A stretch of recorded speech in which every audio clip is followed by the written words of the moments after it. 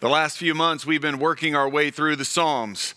And every time we've been trying to see God's character in those Psalms.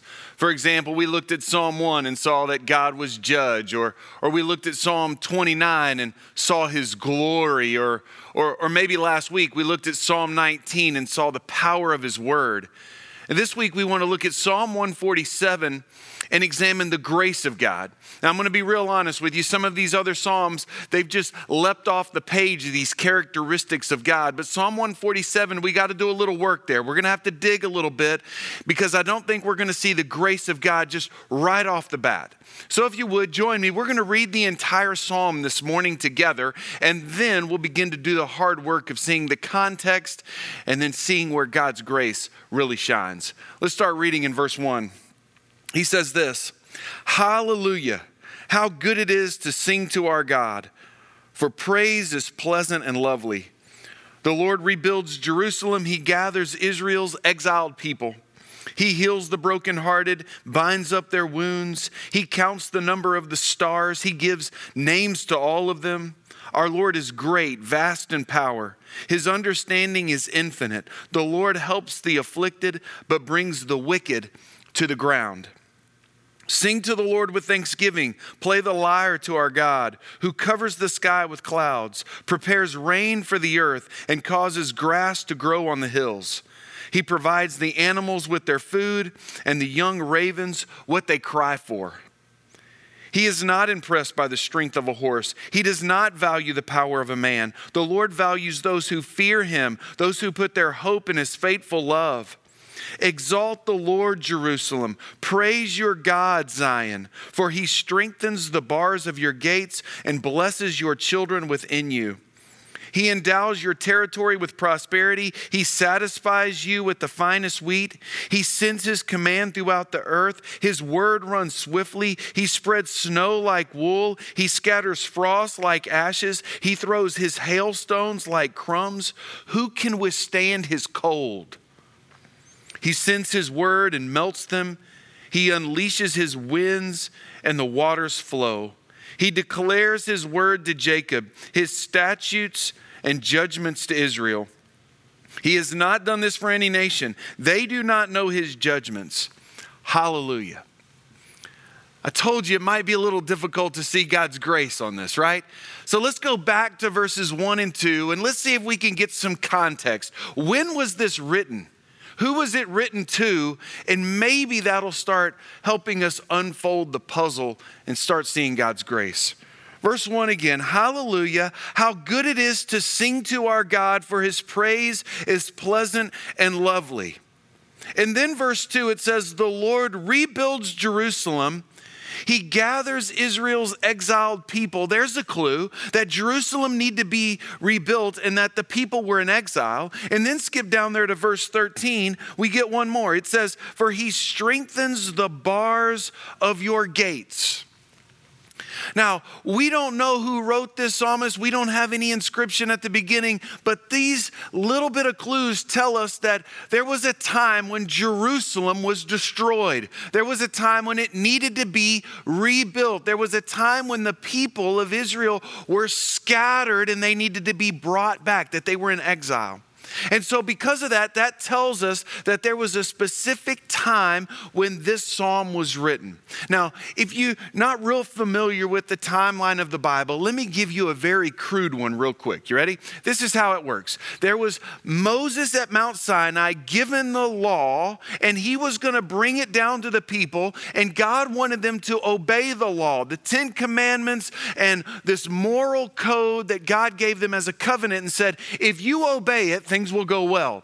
If you don't obey it, it won't go well. Matter of fact, I'm going to scatter you abroad. And most of the Old Testament is a testimony to the fact that the nation of Israel did not obey God. They did not keep his commands. They were unfaithful. They worshiped other gods. They were mean to each other. They did not do the things God wanted them to do. And sure enough, Babylon and Assyria came in and wiped out Jerusalem. They tore down the gates and the walls. They destroyed the temple and yanked out all of the sacrificial furniture and the gold out of the temple.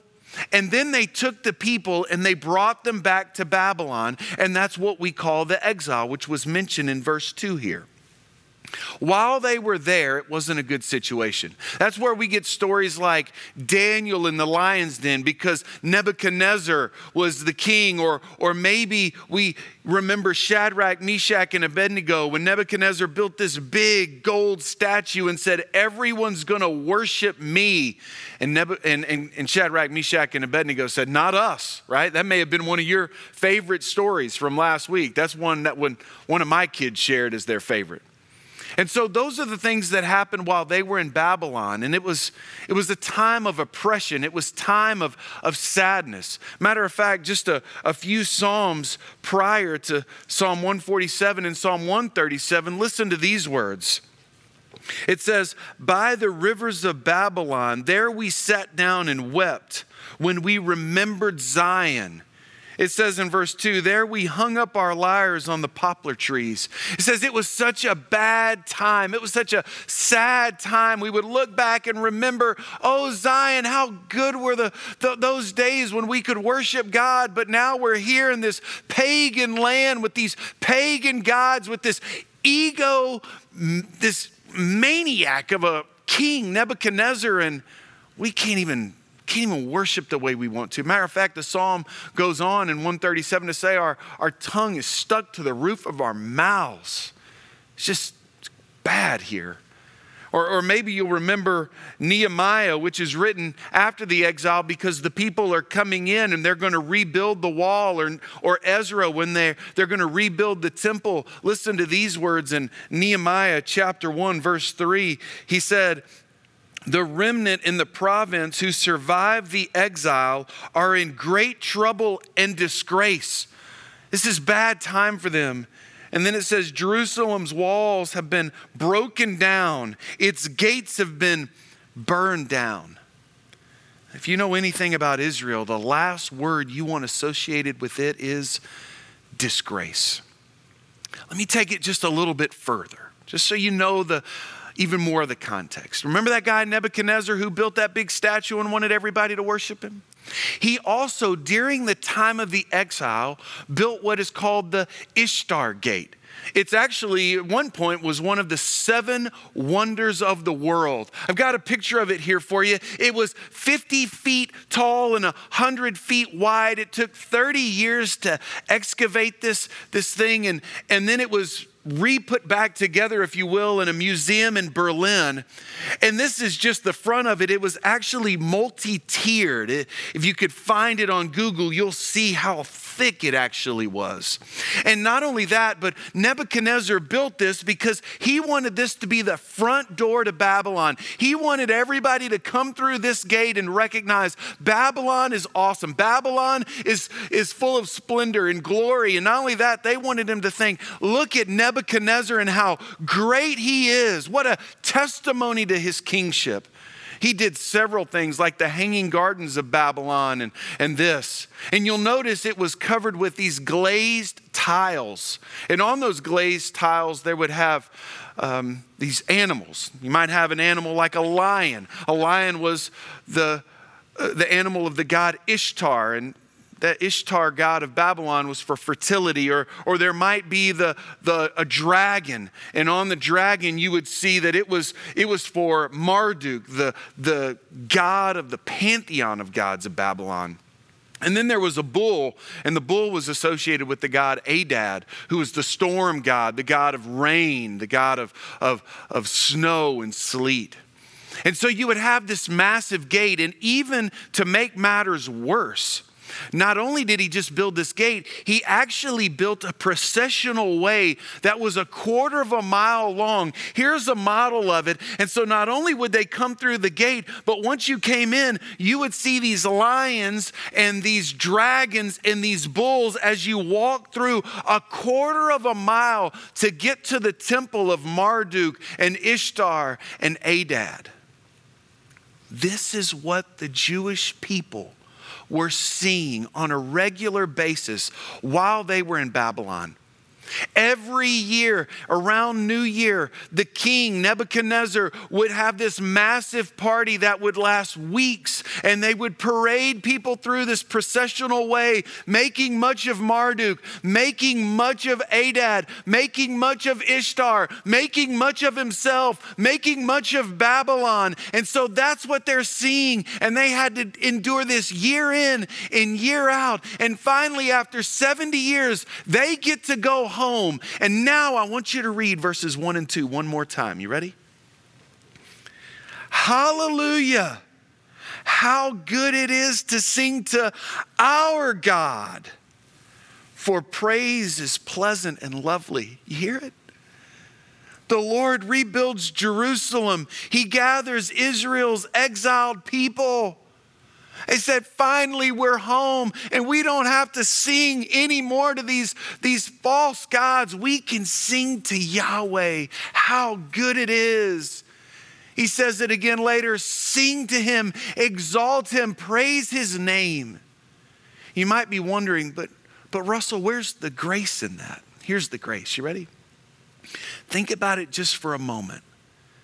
That this nation of Israel, who had shaken their fist in the face of Yahweh, saying, we'll worship these other gods. We'll worship Baal. We'll worship Asherah. They would forsake the 10 commandments. They would persecute the prophets. They would beg for kings. They would dishonor God and his law. And they would dishonor his temple. And God sent them out. But here's his grace. He brought them back home. He restores Jerusalem. He's going to rebuild the walls. He's going to rebuild the gates. He's going to say, I haven't forgotten about you. Even though you were unfaithful, even though you weren't loyal, even though you didn't follow my command, I'm going to bring you home. Isn't that amazing? That God would do that. If I were God, I would have left them in Babylon and say, you want those false gods? You got them. If you want to worship those other nations, then you got it. But God said, no, I'm going to bring you home. It's gracious, isn't it? He gives you a second chance. I just wonder where you're sitting this morning. If you could think, man, how gracious has God been to me when I have willfully sinned, when I have willfully walked away from him and his word, when I have willfully decided to do some things counter to what God would have me to do, and yet he has welcomed you home. Does this sound familiar? Doesn't it sound like the story of the prodigal son that Jesus tells when that son looks at his dad and says, I wish you were dead. Can I have my inheritance? And the dad gives it to him. And the kid goes out and squanders it on all kind of wild living. And then he doesn't have a penny to his name. And he finds himself in the pig pen eating the slop. And he says, I'm going to go back home and I'll beg my dad to be a servant. And when his dad sees him from a long way off, his dad runs to him and embraces him and says, I'm going to throw a party because you were lost, but now you're found. You're dead, but now you're alive. That's grace. And that's the grace of God saying, I'm going to welcome you back, Israel. We're going to rebuild this city. We're going to rebuild this temple. And we're going to rebuild this nation. It's grace. As we keep reading, he also says in verse 3, he heals the brokenhearted and binds up their wounds. These people were wounded by God. They were wounded by their sin. They were wounded by the fact that they weren't loyal. They were wounded. God says, I'm going to bring you home. I'm going to heal you. He goes on and he says in verse 5, our Lord is great, vast in power. His understanding is infinite. The Lord helps the afflicted and brings the wicked to the ground. This idea that he's going to help them in their affliction. Again, grace. And then he turns the table a little bit. In verse 7, he says, sing to the Lord with thanksgiving, play the lyre to our God, who covers the sky with clouds, prepares rain for the earth, and causes grass to grow on the hills. He provides the animals with their food and the young ravens what they cry for.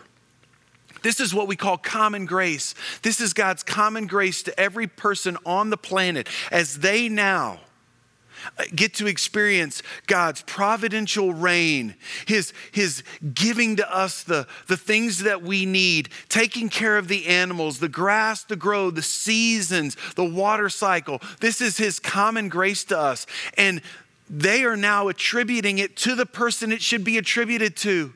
This isn't the work of Adad. This isn't the work of Marduk. This is the work of Yahweh.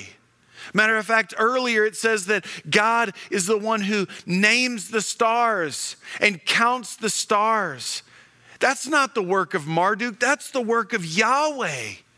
This is his common grace to give us those things. He goes on. He says this in verse 13, for he strengthens the bars of your gates and blesses your children within you. And remember Ishtar being the god of fertility with that lion she would parade around on? Listen, I think the psalmist is saying, we're home. We can attribute children to the one who gives life, and that's Yahweh, not Ishtar. He then says this in verse 16, God's flexing his muscles here. He spreads snow like wool. He scatters frost like ashes. He throws his hailstones like crumbs. Who can withstand his cold? This common grace of God. This isn't Adad. This is Yahweh who does this. He sends his word and melts them. He unleashes his winds and the waters flow. And then look at verse 19. This one's tricky. Because when you read it up first, it almost sounds like the psalmist is starting to get some wind and think, yeah, that's right. We're Israel. We should be proud. We should show that we're better than everyone else. Look at it. He says he declares his word to Jacob, his statutes and judgments to Israel. He has not done this for any other nation. They do not know his judgments. It's not been made known to him, the text says. And if you're not careful, you might think that there's a little bit of an ego starting to well up within this nation of Israel who's coming back and they're getting their walls rebuilt and their temple rebuilt. But I don't think that's what the psalmist has in mind at all. I think he has in mind Deuteronomy 7. Listen to these words. He says this, the Lord was devoted to you, Israel, and chose you not because you were more numerous than all the peoples, for you were the fewest of all the peoples. He goes, I didn't choose you because you were great and powerful. You got some big gate or some awesome walls or a cool king. No. I didn't choose you for that. That's not what I chose you for. Verse 8, but because the Lord loved you and kept the oath he swore to your fathers, he brought you out with a strong hand and redeemed you from the place of slavery, from the power of Pharaoh, king of Egypt. Like this is the second time God has delivered them. Why? Verse 9, know that Yahweh, your God, is God, the faithful God who keeps his gracious covenant, loyalty for 1,000 generations. Gracious, do you see it? I think the psalmist in verses 19 and 20 is saying, God has been gracious to us. We have this gracious privilege of knowing God's word, of knowing his statutes. He chose us not because we were something great, not because we were anything to look at, because he loved us. God is gracious in bringing him back from exile. He is gracious in his common display of grace to the world, and he is gracious to declare his judgments and statutes to a people. Can I show you one more place? One more place that God is gracious in Psalm 147. Go all the way back up there to verse 3 again. It says, he heals the brokenhearted. He binds up their wounds. If you know your Bible, you've probably heard those phrases before. You see, there was another prophet who also wrote after the exile, and his name was Isaiah. He wrote in Isaiah 61. There's a lot of other places I could read in Isaiah, starting in chapter 40 all the way through, but this one seems to be very just particular to what we just read. Listen to these words in Isaiah 61. The Spirit of the Lord God is on me, because the Lord has anointed me to bring good news to the poor. He has sent me to heal or to bind up the brokenhearted. There it is. I think the psalmist is quoting Isaiah. to proclaim liberty to the captives and freedom to the prisoners, to proclaim the year of the Lord's favor and the day of our God's vengeance, to comfort all who mourn. There it is, that God is binding them up. He is going to heal. He is going to bind up the wounded and the brokenhearted. Now, one more. Are you ready? If you know your Bible, you know that in Luke chapter 4, a guy named Jesus strolls into the synagogue. And it's time to read. And he unrolls the scroll of Isaiah. And he gets to Isaiah 61. And he reads it. He reads these words of healing the brokenhearted, proclaiming liberty to the captives, comforting those who mourn. He reads those very words. And then Jesus says this after he rolls the scroll back up. He says, today this has been fulfilled in your presence. In other words, I'm that guy. I'm the guy that's going to bring ultimate fulfillment, ultimate comfort, ultimate binding of the brokenheartedness. I'm going to do that. That's what's going to happen. And so today, as I think about grace, I think Psalm 147 looks back to 2,500 years ago when the nation of Israel was graciously brought back out of the exile and captivity and brought back home. I think it points to the common grace of God and all of the cycles and all of his provision. And I think it points to that grace of God that allowed Israel to be a beacon to the nations because they had God's covenant and law and word. But I also think Psalm 147 points forward to the greatest display of grace in that Jesus Christ was going to come and through his perfect life, through his death on the cross, dying for our sins, dying for our wounds, dying for our transgressions. And then 3 days later, coming back to life, offering us an opportunity to have relationship with God, offering us an opportunity to have eternal life because of this gracious love of God. That's grace.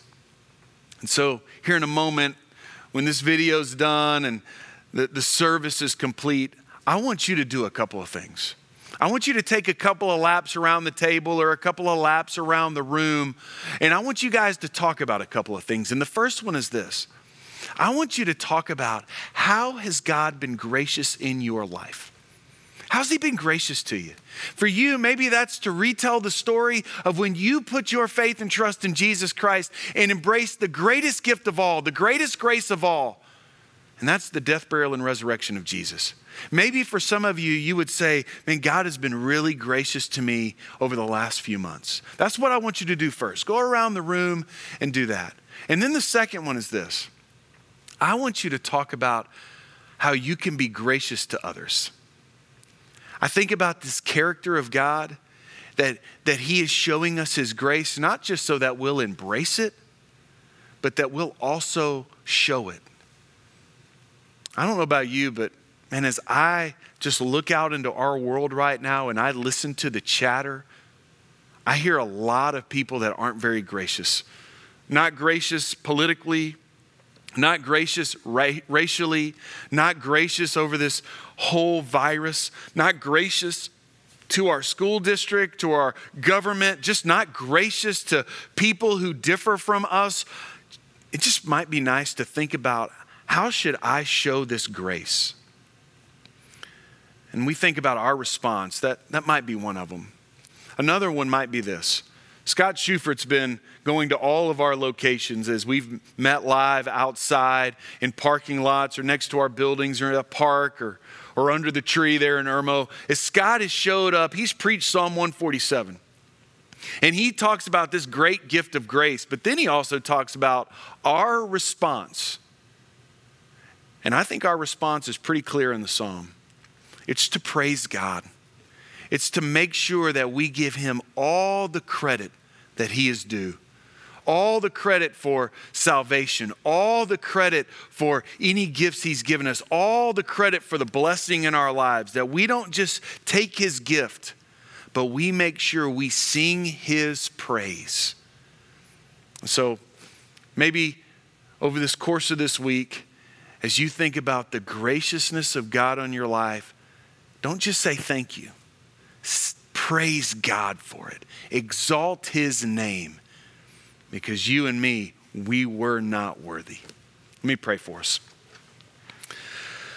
Father, I thank you for Psalms like 147 that remind us of your grace. And even though we have to peel back the layers just a little bit to see how gracious you were to Israel in bringing them back, and how gracious you are and your common grace to the world, and how gracious you were to give them your law and your covenant and your promises. And then, Lord, for you to tuck that little jewel away in verse 3 for us to see that you were gracious to us ultimately by sending your Son, Jesus Christ. Thank you for that. Thank you for the grace that if we put our faith and trust in you, we can have a relationship with you. We can be restored. So, Lord, that's what I'm asking. I'm praying that we would embrace that today and make much of you. Thank you for it. We praise you for it. It's in your Son's name we pray. Amen.